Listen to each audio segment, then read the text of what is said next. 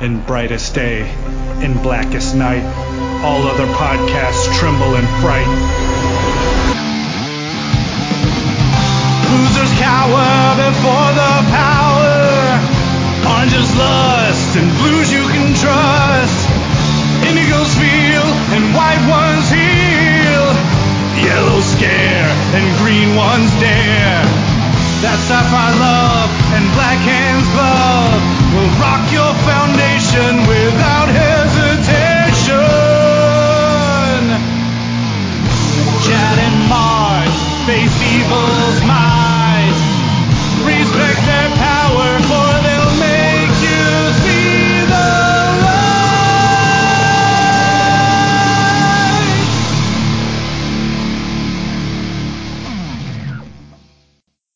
Hi, everybody. I'm Chad Bokelman. I'm Mark Marble. And this is the LanternCast. Episode 417. Woohoo! What are we talking about tonight?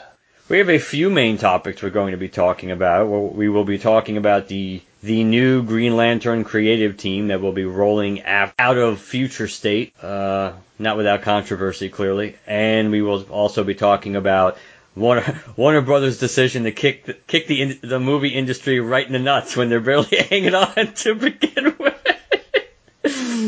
But first, Chad has something a little more light and maybe more universally not despised as some of the other topics we might be talking about. Well, first of all, in terms, because I haven't listened yet, so let's just, I was on Twitter the other day, and Mark, it sounds like you have something to talk about, because Gimme Those Star Wars episode 38 posted a tweet that says it pays tribute to the late David Prowse with tributes from a bunch of people, including LanternCast, so I can only assume that's you, man. Yes, that is a proper assumption. I didn't know when he was putting that episode together, Ryan, he messaged me. He messaged me last week. For some stupid reason, I didn't get the message in Facebook Messenger for maybe like 6 hours later. I didn't notice it, I think, to the evening. And because he mentioned asked if I'd be interested because they were putting together some, brief, tribute thoughts and memories of David Prowse, who of course played Darth Vader, physically played Darth Vader. So ideally, the memories would be about something related to the physicality of Darth Vader, as opposed to, of course, James Earl Jones doing the voice. And then it was a brief back and forth on the messenger about whether he, how he preferred this to be done, whether he wanted it to just us to record together, or whether just recording something in Audacity would be fine. And I think that's what he actually preferred at this point. And he mentioned that, make it easier getting stuff together at the end of the year, and then once we roll into the new year, we can figure out a time to actually record something together. So I did not know about the time frame for that being rolling out. I was going to mention it to you next time we recorded, but by luck of the draw, apparently. Yeah. Well, good. I'll have to take a listen to that. Did you record, I don't know, I'm assuming it was a clip thing, or did you get on mic with him? No, I opted, based on what he seemingly wanted, I just did an Audacity clip. I did about it. Gotcha. I'm not sure how much I edited down. I tried not to ramble too much, but I know I got stuck using the same word as we all do at times. But I know I kept it under 5 minutes, so I'm not sure how long he plans on everybody's clips or whatever. I knew he wanted it. I think he wanted it. Worst case scenario, I think he wanted a 10-minute segment. That's probably if we had recorded together. And then afterwards, he said, somewhere around 5. And I said, well, I kind of have some an outline or ideas in my head, so I'll make sure I have them in front of me and keep it under 5. And it was cool. Yeah. All right, guys. So that, I believe I said 38, right? Let's see. That was, yes, episode 38. So Gimme Those Star Wars, episode 38. That is part of the Fire and Water Podcast Network. Go check that out if you can. Another thing, just because I'm on Twitter for the next topic, I wanted to, this is just spur of the moment. I did want to bring this up. Back on January 10th, I posted an image. And this is an image, kind of like a commemorative image for Green Lantern's 80th anniversary. And if you look at the album art for a lot of the LanternCast episodes during the year of 2020, at least the ones prominently featuring Green Lantern where we didn't talk about something non-Green Lantern, you'll see this little image has been added to, each album art for each episode like a little tag. Just as, this is an episode that came out during the 80th anniversary of Green Lantern. I posted that on January 10th. We're in December, guys. This is the end of the year for Green Lantern's 80th anniversary. If you can, I would encourage you, because I did actually pay for a promotional run on that tweet. And let me look at it right now. That thing got, and so I can view all engagements here. So let me see here. After you promote a tweet, it'll give you, or even if you don't, it'll give you impressions. Impressions are the number of times people saw this tweet on Twitter. The number of times people saw this particular tweet, 40,385. The number of times people interacted with this tweet, as in clicked on it, things like that, in some way, 1,044. Media engagements, number of clicks on your media counted across videos, vines, GIFs, and images, 515, and then so on and so forth, just for some smaller numbers. 54 retweets, 172 likes. It's one of our biggest things, of course, mostly because I paid to promote it, and I tried to get everybody to kind of retweet and spread the word. It's the final month of the 80th anniversary. That tweet is pinned on our profile to the top of our feed. So if you're listening to this and you have a Twitter account, go retweet, go like that thing. Mostly retweet, get it out there, and see if we can get some more engagement for that. Just spread the word about Green Lantern and Alan Scott in the year 2020. This is the last chance for us to do so. You can only sort of pay for promotions in chunks. So like the $50 I spent on the original promotion, I can't do another 50 because as you go, the tweet engagement gets higher and higher. So you're paying for a bigger and bigger audience, and since you're paying for bigger and bigger, the price goes up. And I'm not spending $100 on a tweet. So yeah, you guys are lucky. Well, I don't want to say lucky because we're fans, and every now and then we should invest for our fandom. But I spent $50 on that tweet, and hey, man, I think 40,000 engagements is pretty good, but let's see if we can get it further, just naturally. You done good, Chad. You done good. I tried. All right, so the reason I'm on Twitter, there's a couple of things, one of which is going to lead into one of our main topics. It's not our main topic for the night. But first and foremost, I wanted to talk about a couple of things I saw while flipping through previews. So let's just call this a Larfleeze report. In some way, shape, or form. There were a bunch of things solicited, obviously. One of the things solicited is that the 1990s event of Final Night is being put back in trade paperback form. Final Night, the trade paperback, it's solicited for release on March 9th of next year, 2021. It is got a solicit price of $17, and it's got 176 pages, full color, trade paperback, not hardcover. What's really cool about this is not only is Final Night being reprinted, which is the Final Night 1 through 4, this trade paperback also includes Parallax Emerald Knight #1 and Green Lantern 81, as well as something I've never been able to find in terms of back issue diving, the Final Night Preview #1. Oh, the one from Wizard? Yes. Nice. So the Final Night 1 through 4, in case you guys don't know, and Mark agreed to this, so I'll just tell you guys, when this comes out, we'll rebroadcast our podcast episode covering Final Night. But Final Night, the sun goes out, there's a Sun Eater, and this is during the time that Kyle Rayner is the sole Green Lantern and Hal is Parallax, and they have to sort of save the Earth. Parallax Emerald Knight follows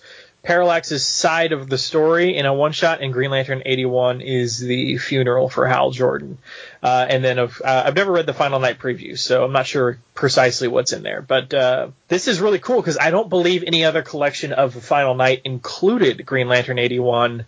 I'm pretty sure they probably included Parallax Emerald Knight. I don't know. I wasn't around when those trade paperbacks were out, nor in terms of reading comics at the time, nor have I found any, at conventions or anything like that. So I've never actually seen old trade paperbacks of it. But at the very least, this has got to be the first time Green Lantern 81 was collected with Final Night. So you're going to get the full event in this thing. Yeah, that might actually be worth getting because of everything that's thrown in. I don't know if the Parallax one shot was originally was in the first collection of the Final Night, because I think I was working at Walden Books when that trade paperback came out, it was somewhere around that time. Maybe I had 90s. That would be 90. Somewhere around that time frame. I might have just left, so it's possible I could be confusing it with another trade, but I wasn't sure if the Parallax one shot. But either way, the fact that it has the funeral for Hal Jordan as well as the Parallax one shot, that alone, besides the event, would be worth getting. Yeah, 100%. I definitely think it's a great idea. If you're a fan, you should 100% get it. Now, I mean, especially trade paperback makes it already cheaper, so $17 for this event is not a bad deal at all. So I would definitely recommend grabbing that if you've never read Final Night. The other thing I wanted to mention, now this one is a bit more pricey. I've already pre-ordered it, and prepaid for it, but they are soliciting that in April 13th of next year, they are releasing a Who's Who Omnibus Volume 1. So for you guys who don't know, maybe you're newer fans, maybe newer generation coming in. Hell, there's a lot of people who've never even read the Jeff Johns run, who are just picking up maybe Morrison and coming into Green Lantern for the first time. You never know who's coming into Green Lantern and when. But after Crisis on Infinite Earths in the 80s, DC obviously had kind of reset their universe. So you got to know, what are the origins of all these people? Is DC going to sit here and tell us, give us like a mini series or a regular series for every single property that they own so that we can be caught up on who's who and what's going on in their continuity and what their backstories and origins are and how it's changed? No. So they published a series called Who's Who, which was basically you get one page, sometimes a double page spread if it's a big team or things like that, with a really great artistic sort of splash of the character, and then you kind of get powers, abilities, backstory information in each issue. This is obviously, it's an omnibus, it's a hardcover, it's going to cost $150, but this collects Who's Who, the Definitive Directory of the DC Universe, numbers 1 through 26, Who's Who Update 87, numbers 1 through 5, Who's Who Update 88, number 1 through 4, plus material from these 1989 annuals. Action Comics Annual number 2, Batman Annual 13, Blackhawk Annual 1, Detective Comics Annual 2, Dr. Fate Annual 1, Green Arrow Annual 2, Justice League Annual 3, Secret Origins Annual 3, Swamp Thing Annual 5, The Flash Annual 3, The New Teen Titans Annual 5, The Question Annual 2, and Wonder Woman Annual number 2. That is a lot of content. Now, some of you may be thinking, oh, that's a whole shit ton of issues to put in there. Keep in mind, especially those last ones are probably just a page or two from each issue. I'm kind of disappointed that I'm pretty sure I remember there being a Who's Who Legion series. I'm kind of disappointed that's not in there. Obviously, a lot of Legionnaires are in Who's Who in general, but I'm pretty sure there was one that was specific to Legion for a little bit, for at least a few issues. So I'm sort of disappointed that's not in there, but this is a pretty complete volume.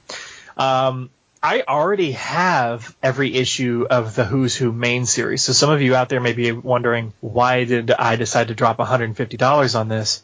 I'll give you a very simple reason: comic conventions. What's cool about this, and what's cool about Who's Who, is those little splash pages of art of the character.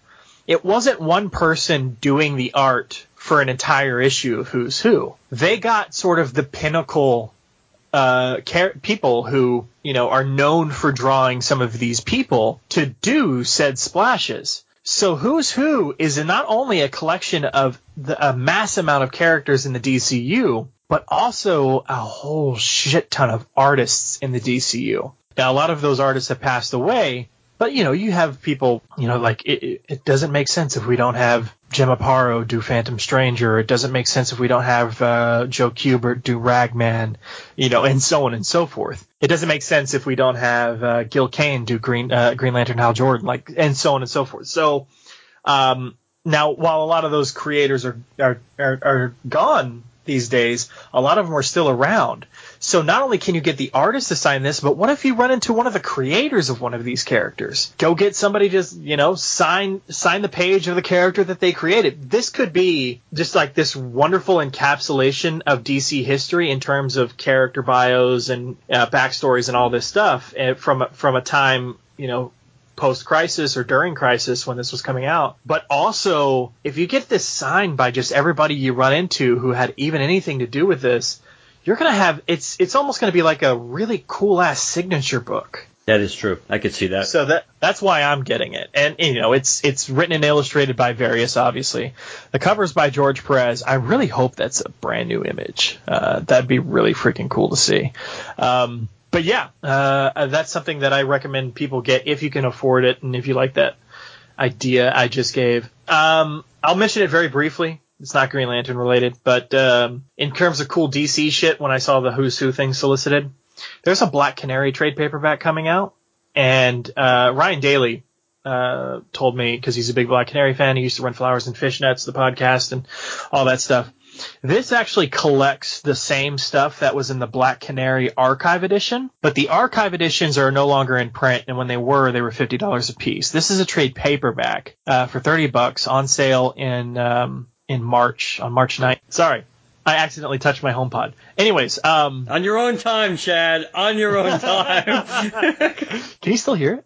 No, it's stopped now. It's all right. I can always edit. I can always edit it out. Maybe this whole piece will be edited out. No, it's fine. Or not. It might be the most amusing part of this episode. Who knows? So it's it's called Black Canary Bird of Prey, the trade paperback. 294 pages, full color. It collects stories from Adventure Comics 399 and 418 through 419, The Brave and the Bold 6162, Flash Comics 86 through 88, and 90 through 104, DC Special number 3, and Comics Cavalcade number 25. So this is classic, good, wonderful Black Canary. I'm kind of disappointed on this one that it doesn't include the Green Lantern, Green Arrow stuff. But at the same time, Black Canary was sort of, here and gone kind of on certain issues. So in terms of collecting it may not make as the most sense. But this is supposed to be early Black Canary stuff. So, but then again, this does say, now Black Canary stars in this title, collecting the best of her classic adventures from the Golden Age to the Bronze Age. And GLGA includes the Bronze Age. So, whatever. Disappointed, but it does make sense. Marvel's going to have a Firestar action figure. That's awesome. I did see that. Jim actually messaged me about that today, and I pre-ordered that on Entertainment Earth. In addition to that, while I was in previews, the Marvel Comic Gallery Firestar PVC diorama figure was also solicited. So in roughly a couple of months span of time, you're going to have a Firestar Marvel Legends action figure, and then you're going to have a Firestar PVC statue, and I'm going to have both. But that's just sort of some of the stuff I wanted. I did actually, on the way before we started recording, I had to stop by my LCS, but they weren't there until when I showed up. So I just went ahead and went to grab dinner, and I stopped by the GameStop next door because I haven't been able to find it in the wild at a Walmart or anything, but I did find behind a bunch of figures on a peg at the very back, they had one DC Multiverse Dawnbreaker figure left. Have you seen the figure, man? I think I did see the figure. Man, the figure is, it's just wonderful. It's super detailed. I keep most of my stuff in the box and just kind of put it up on a thumbtack or something by the peg hook. This is a really wonderfully done, detailed figure. I really want the Red Death figure, but it comes in a 2-pack with Flash, and I don't really care about having the Flash figure, so maybe I'll be able to find it cheap out of box on eBay or something. But if you guys haven't yet, I just sort of let you guys know as a reminder, the DC Multiverse figure waves that Todd McFarlane is doing, the Batman Earth -32 figure is out, aka DC Metal Dawnbreaker. That figure is out, so be checking your local Targets, Walmarts, GameStops, places that stock the DC Multiverse figures, because it is out there and it's available, and it's wonderfully detailed. if you're into DC metal, or if you, at the very least, like the Dawnbreaker one-shot. But on to the main topic. And before I do that, Mark, anything to say about new figures, things you've seen solicited? Because, I mean, previews is out. And there's one other thing we wanted to mention in terms of Green Lantern that we'll go into. But yes. The Firestar thing was interesting. I did notice that if I was, I don't know, I think if I was a tad younger, I do go back. It would mean more to me. I mean, I did watch Spider-Man and His Amazing Friends, when it was first on, and Firestar is kind of a cool, never really maximized from a usage perspective character. They could have done more with her in just the Marvel universe, even. Agreed. Being born out of that show or whatever, it doesn't. I mean, she could have at least had a big run or a big enough run compared to Dazzler probably. Even though we know Dazzler was still a comic book creation, but still. So I thought that was interesting. But I really haven't been buying that much lately from figures. I did buy the McFarlane, the multiverse. I bought the multiverse Azrael Batman, not Azrael as Azrael. You did. Because last time we had spoken about, because I love Sean Gordon Murphy's artwork, and obviously I was getting White Knight, so I got Joker, Batman, and Azrael. And last we talked about those figures, you were still sort of wishy-washy on if you were going to get the Azrael or not. It was an impulse buy, and probably in retrospect I shouldn't have gotten the Batman one, but I should have just gotten Azrael as Azrael instead of Azrael as Batman. But I don't know. But it kind of reminds me of obviously it reminds me of the Nightfall Batman. So I did like the version, the blue version and the red version of the Azrael in the Batman outfit, as opposed to just a regular red Azrael outfit. So I think that's why I probably got it, because it reminds me of it, when he was Batman. But it is a really cool figure. So yeah, it is. Especially, I mean, they went, those McFarlane toys for the DC multiverse stuff. There's so much detail, especially on that Azrael figure. Did you take it out of the box at all? Yes, it's open. Yeah, even the sword with the flames just wrapped around it, it's ridiculously cool.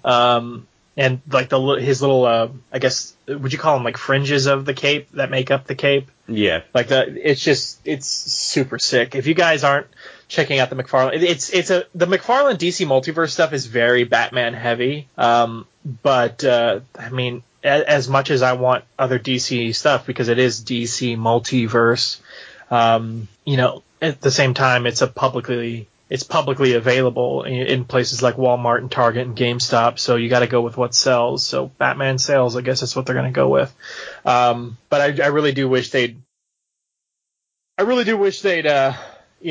do like a full line of whatever makes money, and then have one figure every line or every other line that is just something like, only the DC fans are going to be like, oh hell yeah, they finally made a figure of that.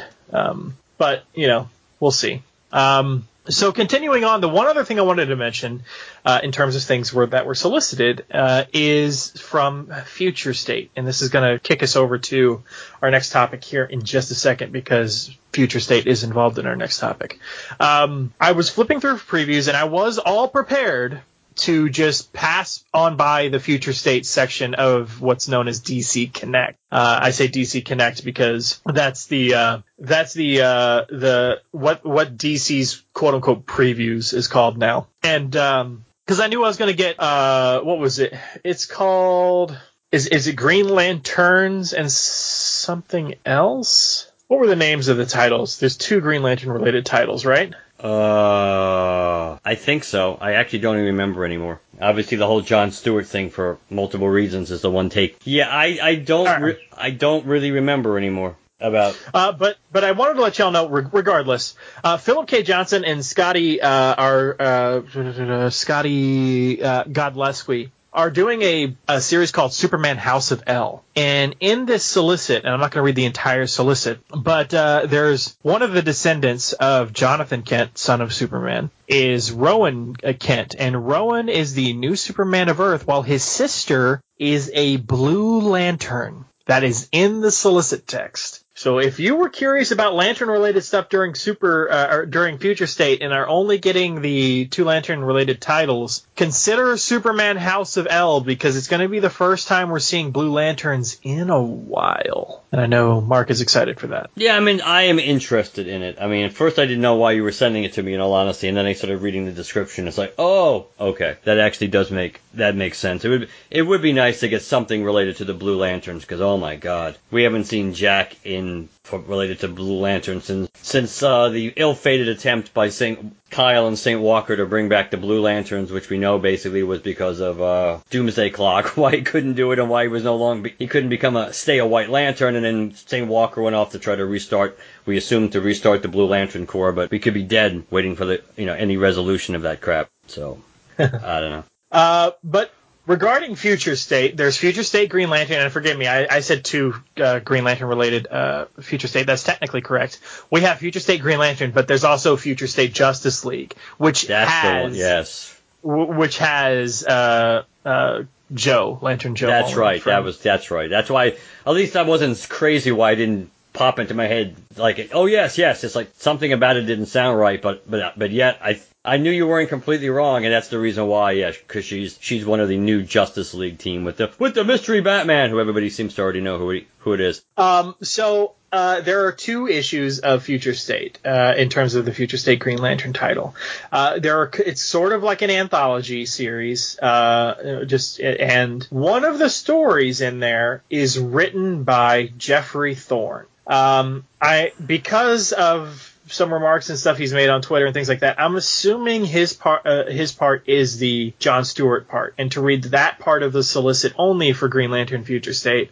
Assigned to map and contact new life forms past the 3600 unknown sectors of space protected by the Green Lantern Corps, John Stewart and an elite team of Lanterns are trapped behind enemy lines and fighting for their lives when the central power battery goes dark and leaves the entire Corps defenseless. I'm under the impression Jeffrey Thorne is writing that particular portion of the Green Lantern Future State. The other day, it was announced by DC that Jeffrey Thorne will be writing the Green Lantern title proper past Future State. So after the Morrison Sharp run is over, Jeffrey Thorne is the new writer of Green Lantern. Now, why is this controversial in any way, shape, or form? It is controversial because he has made comments online on his personal Twitter account saying outright, "I hate Hal Jordan," and things to that effect. I can read a couple of them. I'm only going to read a couple of them. But he said things like, so someone would say, are you saying Jeff Johns' run on GL was an excess? I'm saying it was the result of personal fanboyism and comic book success. And comic book success never should have obviate the greater reach / success of the TV series. On October 30th, 2019, I joke about hating Gambit because it's fun. I actually hate Hal Jordan. Those comments, as well as several other Twitter comments about it that people have found in his timeline, made the rounds, and it caused obviously some stir among Green Lantern fans. The idea being, DC Comics has now hired somebody who actively hates what is essentially the main Green Lantern to write the Green Lantern title. So people are upset about that. There was a lot of hatred and stuff online about it. A lot of personal stuff was said directly to him online about it. We posted about it, or rather I posted about it on our Twitter account as well. More not from getting on his ass about it, but just sort of, first of all, it's Green Lantern news. It's worthy of discussion. And I don't think anybody would begrudge any Lantern fan of any ilk for being concerned with those remarks. Not necessarily, hey, fuck this guy, actively boycott his work, but yo, dude, you said some super questionable stuff about what is the Green Lantern right now, and now you're going to write the book? I don't know how that's going to work, my dude. So because of all this, he's had to respond. I'm going to read his comments into response. I'm not going to read all of his Twitter thread stuff telling you all this stuff, but you get the idea of his prior comments about Green Lantern. But because of all this insanity, he's had to respond. So I'm going to read this. This is from Blog of Oa's post, and the title of Myron's post over there is Jeffrey Thorne to take over Green Lantern, posted on December 5th. He took to CBR's message boards to post this. Jeffrey Thorne did. This is rumor control. Here are the facts. There's a massive difference between speaking as a fan to other fans and working as a professional writer in a professional context. I do not take jobs to, quote, shit on fans. I do not have vendettas against fictional characters. I'm not allowed to say what the focus of the book will be for legal and ethical reasons, but I can assure you unequivocally, when and if Hal appears, he will be the Hal Jordan that has been established and will behave the way DC Comics would like him to be portrayed. I do not diminish one character in order to elevate another, and in fact, if we're going through my tweets then, you'd find several saying how much I hate when that is done. It's an example of poor writing. When I'm a fan, I speak as a fan. When I sit down to write, that stops. I do not subscribe to the tribalism and angry fist shaking that seems to be the rule with many current fans. Every Lantern has fans who think they should be the Lantern. Neither I nor DC Comics have any intention of shitting on them. I have between 30 and 50,000 comics dating back to the 1940s. I love comics. Love. I'm here to tell great stories, as is the rest of my team. We are excited as hell about what's coming. For a lot of you, I'm an unknown commodity, but being unknown, you shouldn't automatically expect trouble any more than you should automatically expect greatness. We have an epic yarn to tell with a lot of great things coming that haven't even been hinted at, much less announced. Creators sign NDAs, meaning we are actually not allowed to refute rumors and fear-mongering with specific facts. Meaning, until the books actually drop, people who don't know what they're talking about get to dominate the field. Here is a fact. Only about 5 people on this planet know what's coming, and none of them are in the fan press. None. That won't happen. What won't happen? I will not debate story points here or anywhere else. I will not debate any aspect of past, current, or future GL stories here or anywhere else. I will not give spoilers here or anywhere else. I will never shit on the work of other creators who've driven the story of the Lanterns. Every one of them has done something amazing that is loved by some segment of the Lantern fandom. I will not in any way tarnish the legacy of the Green Lantern Corps because that is neither my job nor my intent. What will happen? I will tell the story I came to tell. Epic stories, amazing art, life and death, new faces, new species, old species, and I hope a lot of sci-fi fun. Anyone who thinks I have any intention of shitting on Hal Jordan can sit down and be still, because that is a straight up lie. End of his remarks. So that is just in the interest of giving you guys the full picture. His prior comments and his current comments to address his prior tweets in the past. Mark, man, you and I didn't interact about this until today in planning this episode. So when you were told about it and directed to Myron's post and all that stuff, what were your thoughts as you were hearing about all this? Well, ironically, I wasn't direct. I mean, I know what you meant. I read the article on Cosmic Book News in which Myron is actually mentioned. We suck, but Myron's good. So then I went back and I said, well, let me go actually look at the blog of Owan's, because I'm sure Myron must have posted something. So that's why. So those were basically the two things that I read. I read the original article that I think Jim posted, gave me the link to, and then I went and read Myron's thing. I like Jeffrey mentioned kind of in his article. I had never heard of this guy one way or the other before this. And that announcement was not surprisingly, considering where Green Lantern stands in the importance scale to DC these days. It's not exactly like this was a big announcement that, no one missed this. It's like, I didn't even know they made this announcement until Jim mentioned it to me. But he says all the right things in that interview for the most part. To me, of course, reading between the lines, that part about, when and if Hal appears, that to me just kind of confirms the idea that Hal Jordan's not going to be the main focus of this book. I mean, it's going to be John Stewart. Every reason to believe it's going to be John Stewart. I know, again, you can say he's just pursing his words based on what he told you further down, saying, I have this NDA, I can't give facts to refute rumors and everything else. But it's still an interesting choice of words. He didn't really have to even go there about when and if Hal appears. He could have just made the statement that, I will not shit on Hal Jordan. And any and every story I tell with Hal Jordan, I will not be shitting on Hal Jordan. I will be telling, it will be the Hal Jordan you recognize, everything else. But that's not the way he phrased it. So I suspect that means that, yes, Jon Stewart is going to be the focal point of this book. We don't know when it's going to take place as far as in the timeline, which is also interesting because this book will be running at the same... As this book premieres, it's going to be right at the tail end of the Morrison run. So what issue... What are we up to in Morrison? 9? The last one that came out was 9, I think. The one we didn't do yet, was that 9? Yeah. So we haven't done 9 yet. 10 is coming soon. But is 10 coming? 10 has to be this month, though, right? Yes. All right. So I guess technically this will the Morrison book, assuming there's no skipping, and there really hasn't been, that the Morrison book next week, or no, this week, December 9th. Yeah. I'll try to get that. Not that I'm looking forward to it, but I'll try to get it just so I have it. If not, I'll get it next week. So basically, without any skip months, the Morrison book will end before the new monthly begins. But it will be running at the same time as the Future States, the 2-issue thing runs. So it's going to be interesting to see where this fits into the timeline. I think it will be much more readily acceptable by people, regardless of who the focus is. If it's either not 100% guaranteed to be in continuity, or it's so far in the future that it may end up being in continuity, or it may mean nothing.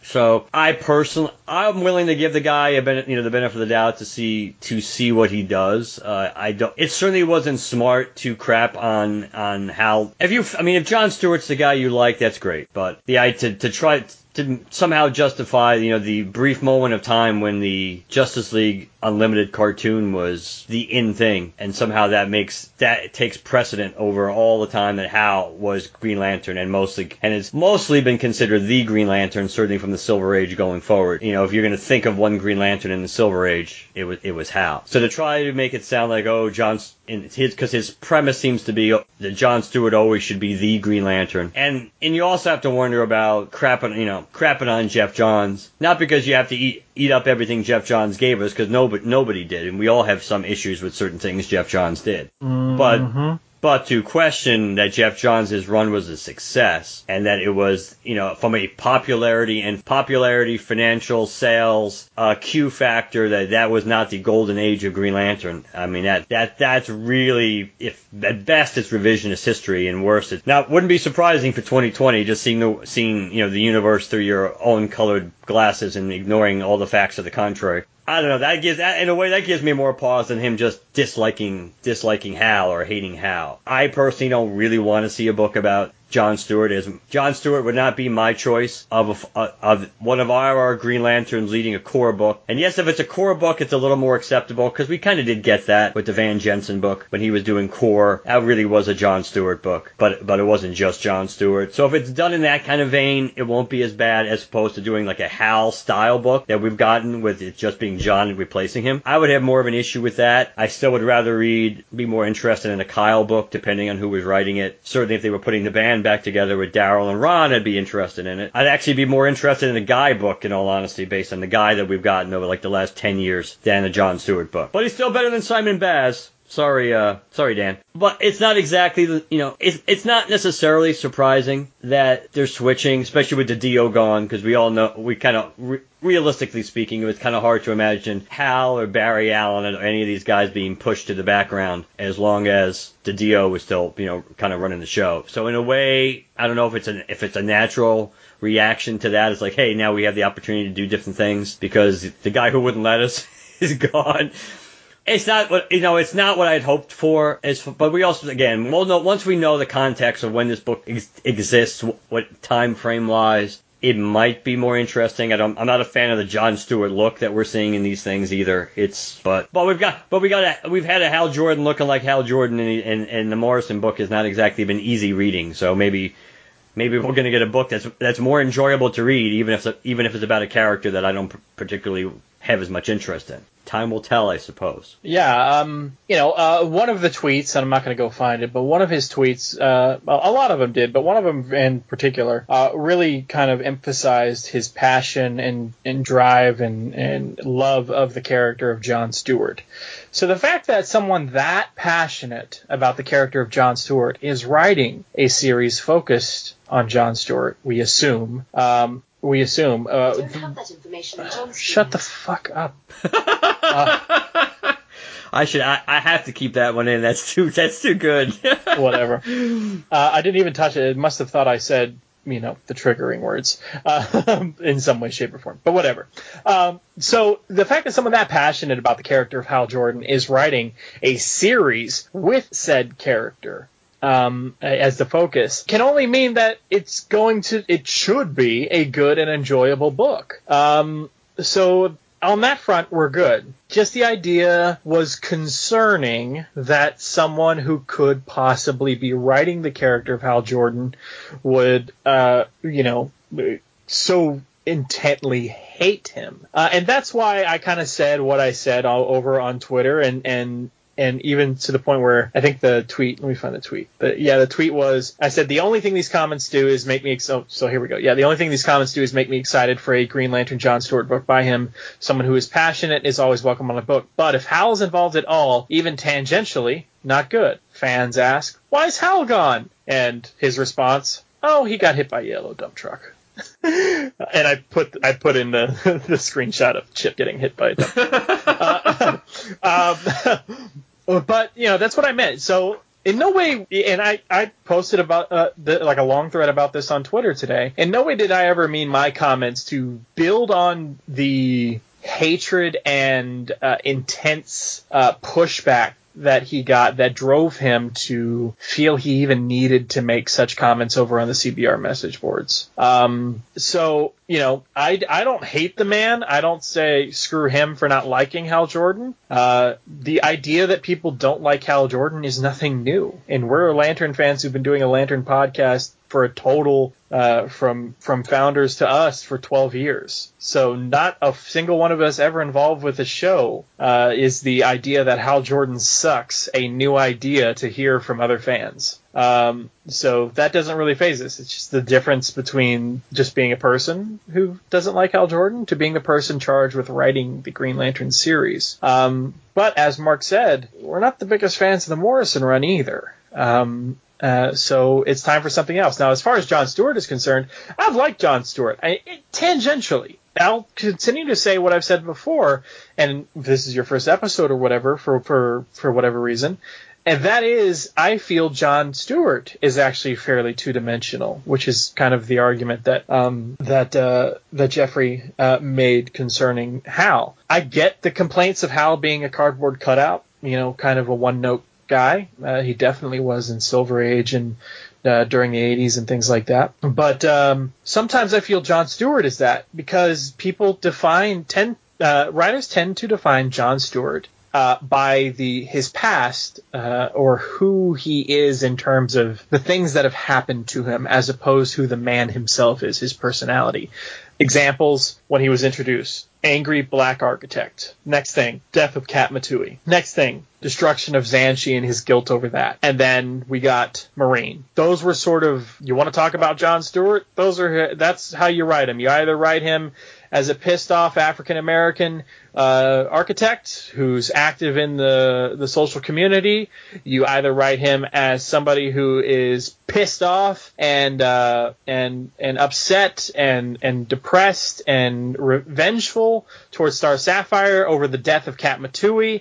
You either write him as a guilt-ridden person over his ego involved in the destruction of the planet Xanshi, and the deaths involved there, or you write him as the military man, the stoic military guy, which isn't to say that he didn't have some good stuff like in Justice League and Justice League Unlimited and things like that, but those always seem to be like the key points. We're writing Jon Stewart, let's follow one of these, and then we don't really get a whole lot of his personality, his background, his family, his friends, how he relates to A, B, C, D character, how those relationships are each unique, and so on and so forth. Now, that's not to say that that's never been done, or that's never been done in any series. It's been done in most every series John's been written in, but it's been done to such a little extent that we've never really had a lot of focus on it. And I think Dan, at this point, Dan Kurtzky, would, if he were on the show, would jump in and say, what about Mosaic? That's really the only time we've had John front and center in comics doing his own thing and having his own series in the spotlight. The only thing I would ask, because, I don't want to speak out of turn, so let me ask,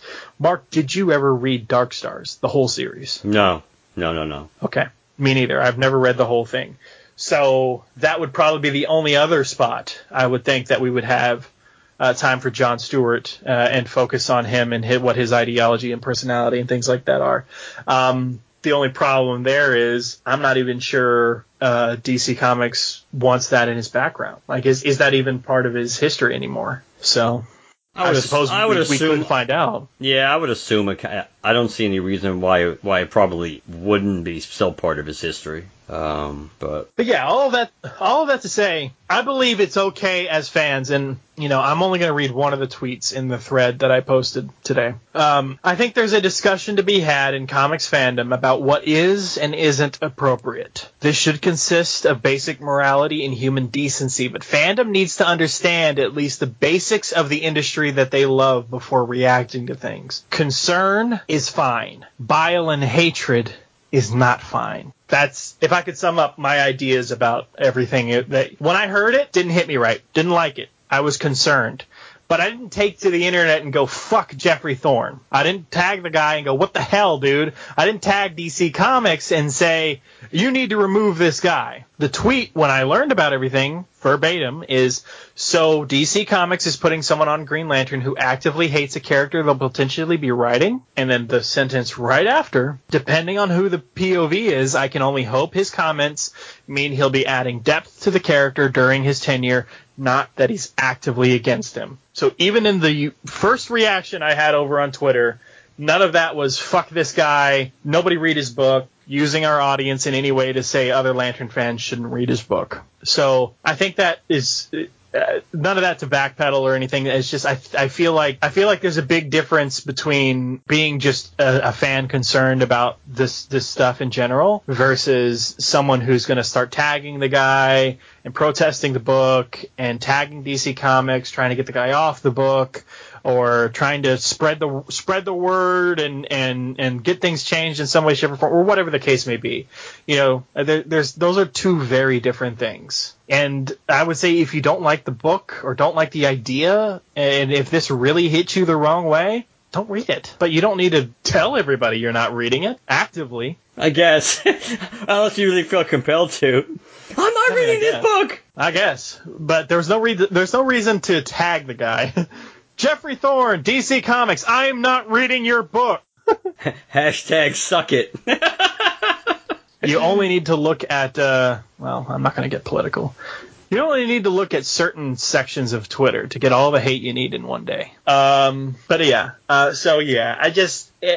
It's big news because we have a new creative team. And it's big news because there's now controversy surrounding the character. But we figured we needed to talk about it. The other thing we wanted to talk about tonight was the HBO Max thing. And just because I'm on Twitter, I'm seeing what's the trending topics over on Twitter right now in terms of retweets and things like that. The legendary thing? Is it the legendary aspect of it? No. In addition to Rashida Jones apparently being announced as the new president of MSNBC.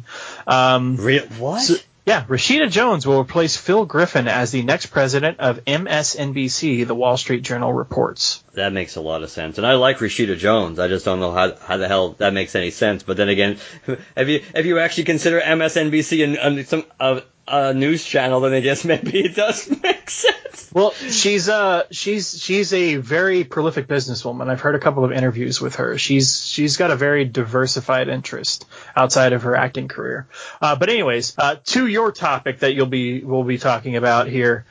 Trending in the United States, filmmaker Christopher Nolan calls HBO Max the worst streaming service, and that their decision makes no economic sense after Warner Media announced that it would send 17 of its films directly to the streaming service in 2021. Thanks for stealing my thunder there, Chad. I'm just reading the headline over here. This is what's trending right now. Apparently, Nolan's out about it, and it says trending with Tenet, so I don't know. How's it trending with Tenet just because that's his most recent big movie right now? I'm assuming Tenet's probably at some point is going to be rolling on to HBO Max at some point in the near future, since it's a WB movie. Did we, before we completely segue out of this, did we mention that Tom Rainey is going to be the artist? Because I don't know if we did. We didn't. That is exciting. Yes. Again, I don't have a huge background with him, so it's. But the one thing is, continuing the current trend, like in the Morrison book, that the artist is probably going to be the least controversial part of the team. So kind of like balancing out the yin and yang. If you had Van Sciver drawing the book, now you have now we've had a couple of writers that people are going to be polarized by, as opposed to. I'm looking at Tom Rainey's credits over on his bibliography over on Wikipedia. I know Tom Rainey, but I'm not recognizing anything in here that I would have read. Yeah, the name. I had a similar reaction. The name sounded somewhat familiar, but when I looked for images and things like that, nothing really popped up But he's done but it's Marvel. Everything that pops up is like Marvel that I saw, and that's the only why thing I can think of.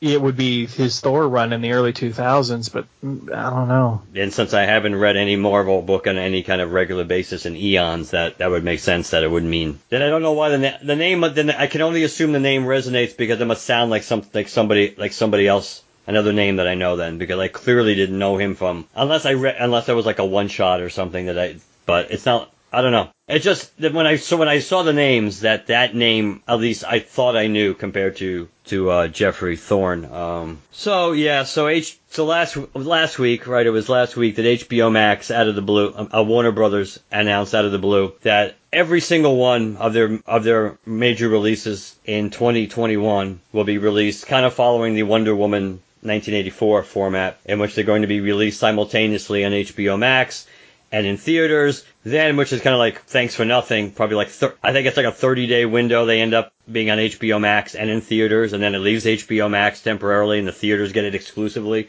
which is ridiculous because everybody knows that if theaters are going to make, for the most part, if theaters are going to make money off of movies, they make almost more than 50% of the money in the first month that the movie is released. Now, maybe right now the current business model, if you can find theaters that are actually open, that it maybe is the wild card to the fact that it may not matter as much because people are desperate. It's almost like the old days. It's almost like going back to like the 70s and the 80s when you could have a movie like Star Wars that can be playing it at a particular theater for like 3 months in a row because there's not that much being released and people really want to see it, so the theater will hold on to it. Now it's just that there's no new material to put out there or consequence so a movie that is playing could play for 2-3 months if you happen to have a theater that's open and people might still keep going to see it because there's literally nothing else to watch.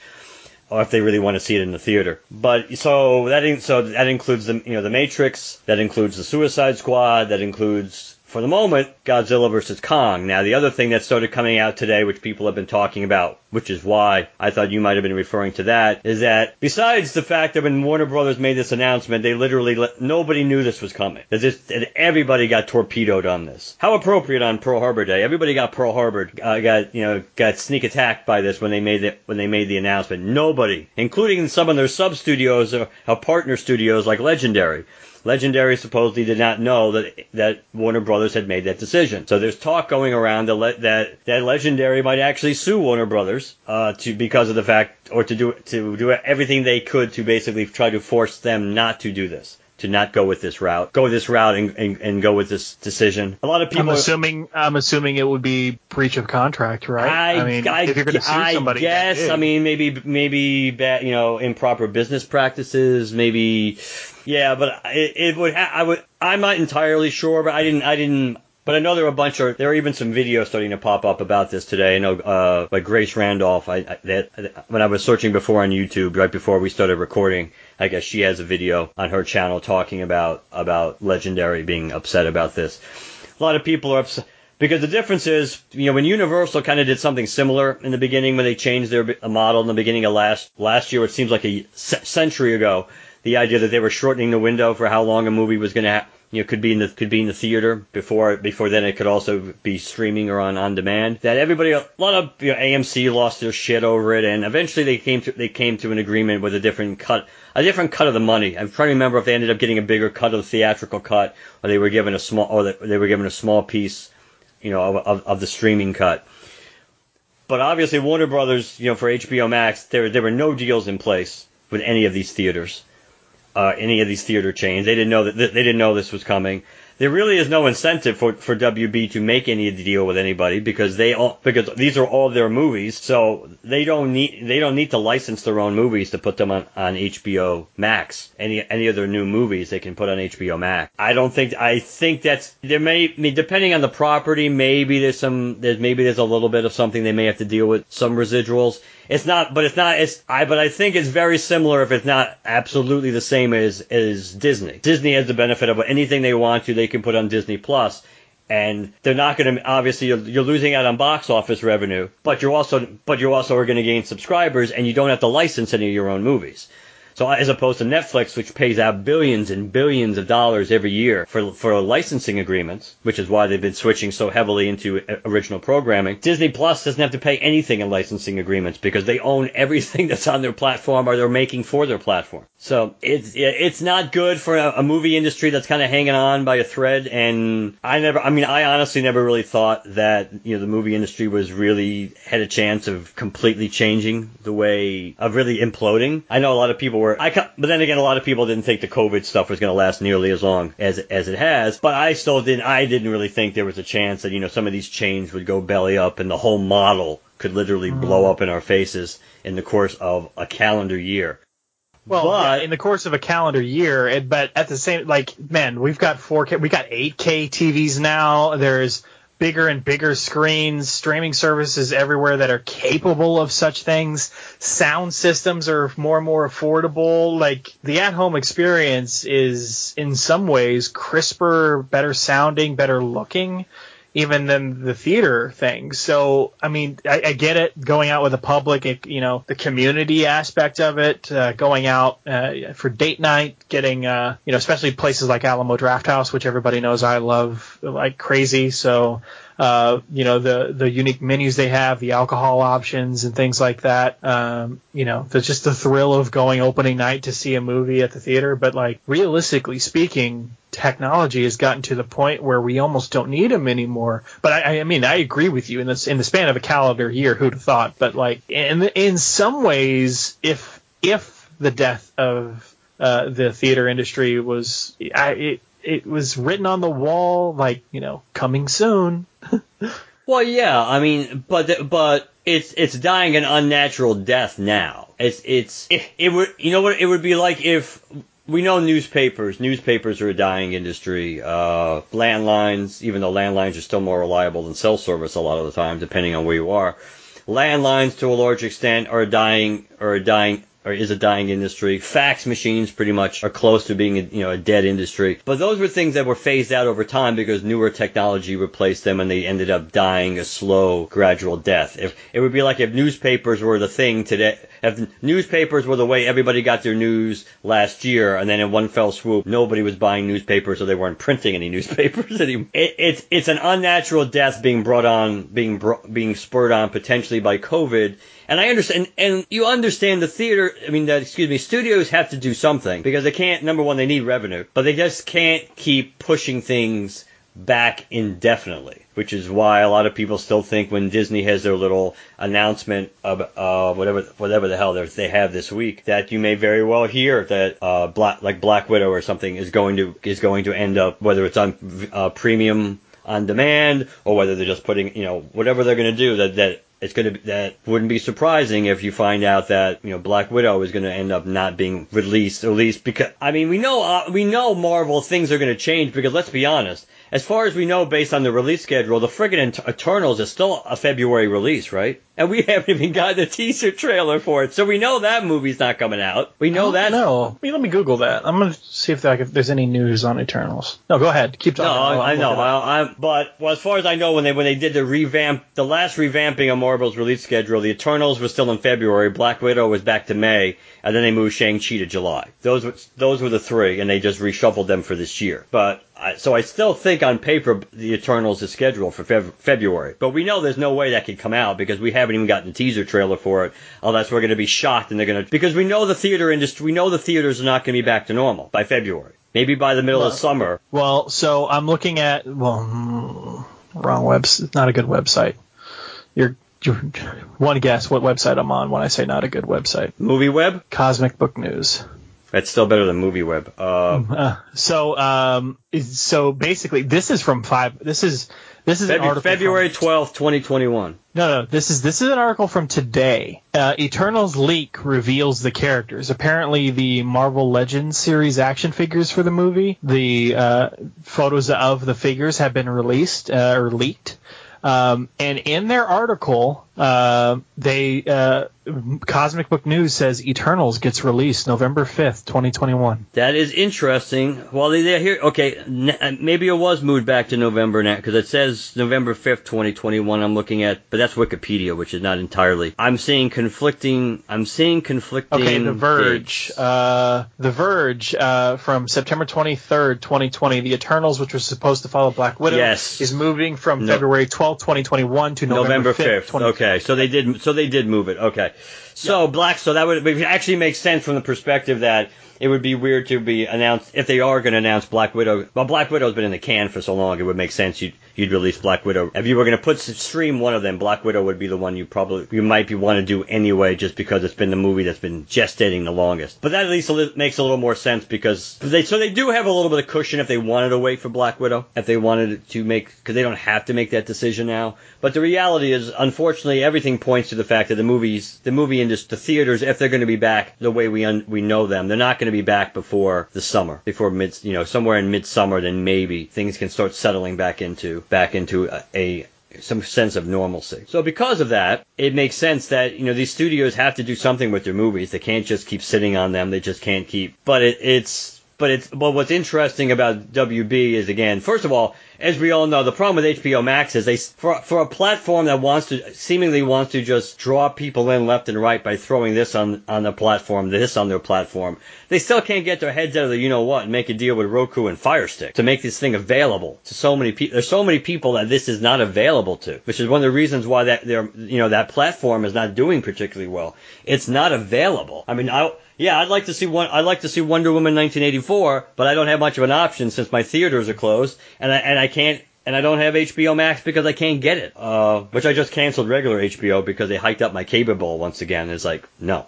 It's like, yeah. So I figure when the time comes that HBO Max is actually available on a device I can watch, and I'm not talking about my computer because I'm not going to do that. Then I will just sign up for HBO Max because that has everything HBO has. It's just the vice versa isn't true.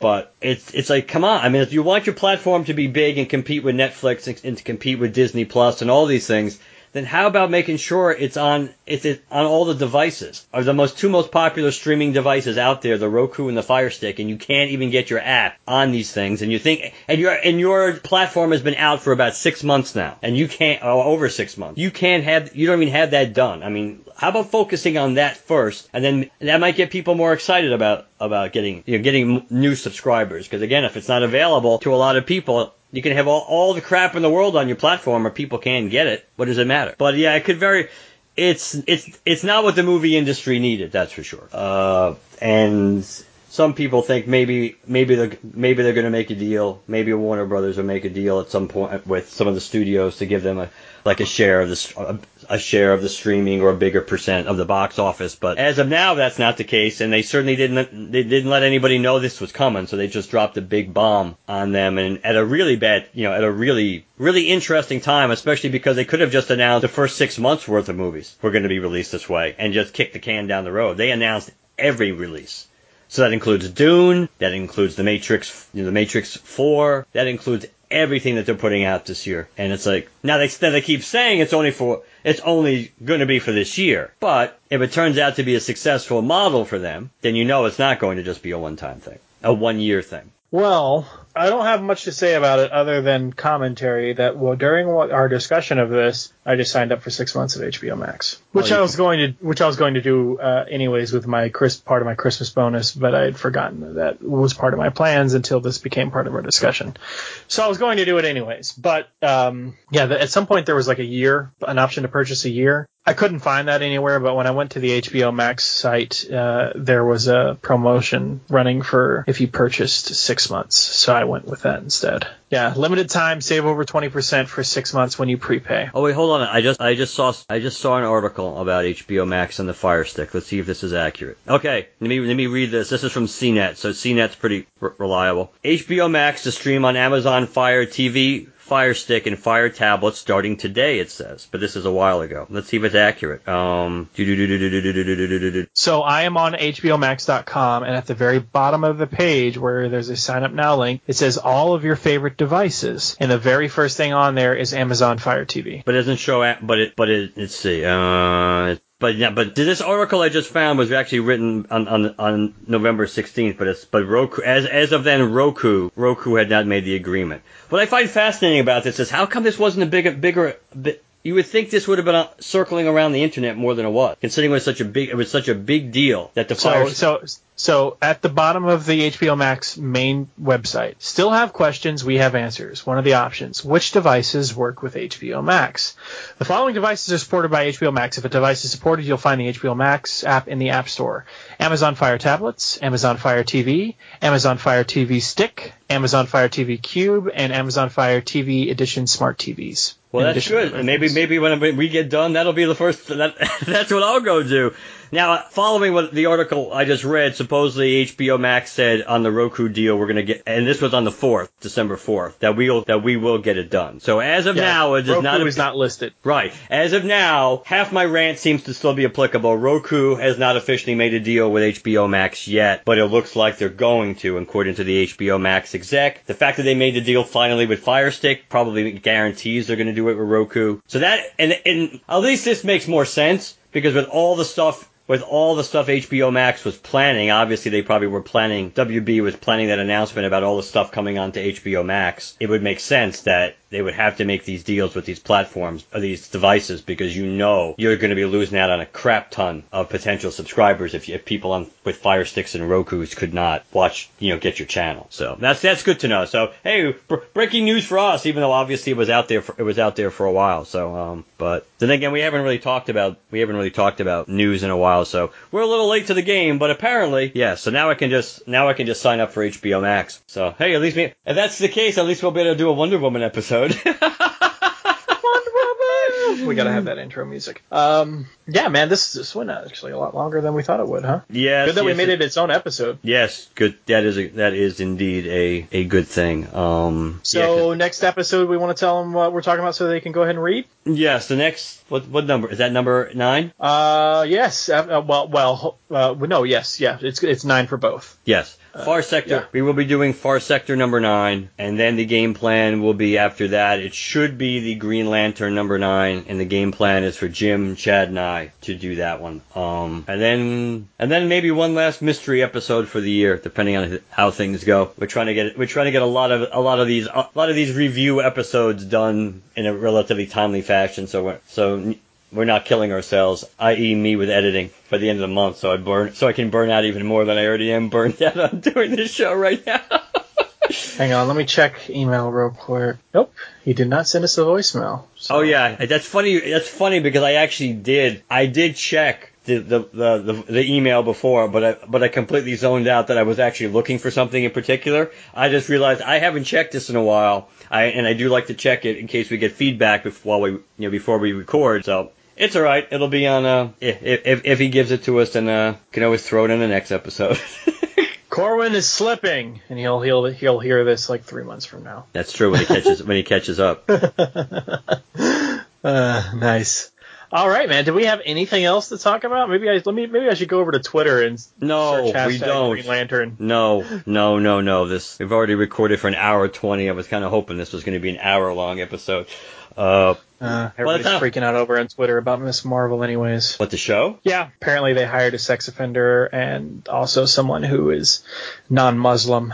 Oh, that and the sad part is 2020. So the fact that person is it the same person or the two different people? I don't know. I quite honestly, to you and to all the listeners out there, I have not read any of the details of why hashtag Fix Miss Marvel is trending right now. But just to make a statement, if for the sake of argument, if it was the same person who happened to be a sex offender and they were non-Muslim, we all know in 2020 more people would be losing their shit that they hired a non-Muslim to play a Muslim than they were that by hiring a sex offender.